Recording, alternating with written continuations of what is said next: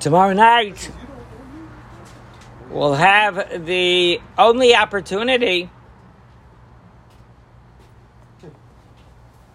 But we'll have one of the two main mitzvos that we have on Sukkot. One is to sit in the sukkah. One is to take the lulav. And then actually sitting in the sukkah has a third component. There's a third mitzvah, and that actually applies tomorrow night. And that is to eat a slice of challah in the sukkah.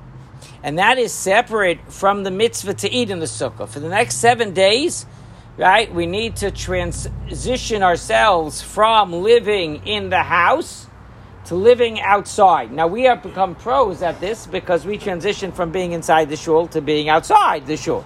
So we're already practiced now. So now we're going to do the same thing, right? Judaism, I guess, preceded Corona, right? So we're going to practice now going out of the house and coming into the sukkah. So we're more machmir than even Governor Newsom. So hard to believe, yeah, hard to believe. So and that's really where we're supposed to be living, right? The mitzvah is to live in the sukkah, and primarily to do that as much as one can. But besides for actively living in the sukkah, there's a separate mitzvah, and that is on the first night or in the diaspora, the first 2 nights of Sukkot, just like on Pesach, we have to have a kezayis of matzah at the Seder. The same mitzvah is to have a kezayis of matzah or challah in the sukkah on tomorrow night and on Saturday night.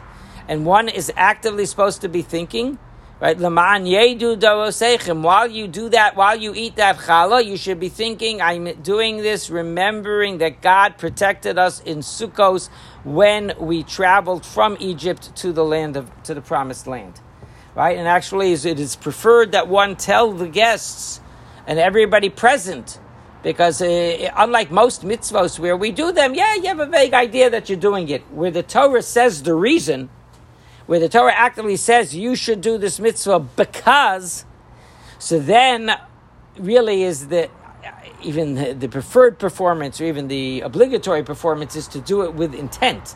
So you have to be focused that you're about to perform the mitzvah. And why? It's not just a mitzvah from God. It's a mitzvah that God said the reason for. And therefore, it's best to tell everybody, right, prior to distributing the challah, right, as you should tell everybody, we're going to do this mitzvah. Everybody should have in mind that God took us out from Egypt, that we all know, and that we have a mitzvah tonight to eat a slice of challah in the sukkah, signifying that event, that we're part of that transmission. And on top of that is we have a mitzvah that's separate, again, as I mentioned, from all other mitzvahs of eating in the sukkah.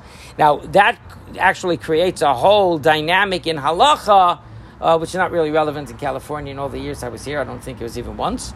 And that is, what do you do if it rains on the first night of Sukkot? So that's a question for our colleagues that forgot and stayed on the East Coast, right? So those out there, that's always a big question, because you can't eat till you begin in the sukkah. It's a whole question, but we're not going to get into it. But that is the great question of the day. I saw in the Corona Piskei Tshuva of Corona, what do you do if you're in a community sukkah and your time slot is not till 10:30 p.m. on the first night? So can you eat before 10:30, knowing that you're not going to get into the sukkah till 10:30, or you're not going to get until 12 o'clock, let's say, because the Shulchan Aruch's cases, you have to wait till 12.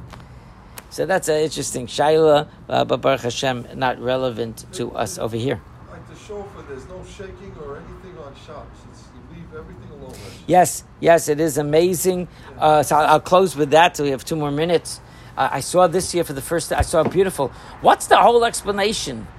Why in the world did they do this, the rabbis? So we know, because, there'll be a Jew that's not going to know how to shake the lulav, how to shake, shake, right? Or how they're going to blow the shofar. They're not going to know how to blow the shofar, and they're going to take the shofar to the rabbis to learn, right? It's an interesting gezerah. What's the pshat in the gezerah? So I saw this year, when I was learning, it always bothered me. How many Jews are going to do that? How many Jews are going to do that? How many Jews are going to punk? They're going to want to go. You know what I mean? They're going to punk. They're going to walk with a lulav. It's a little bit far fetched. Come on, right? I can see it bringing But it's interesting, that's not the reason given.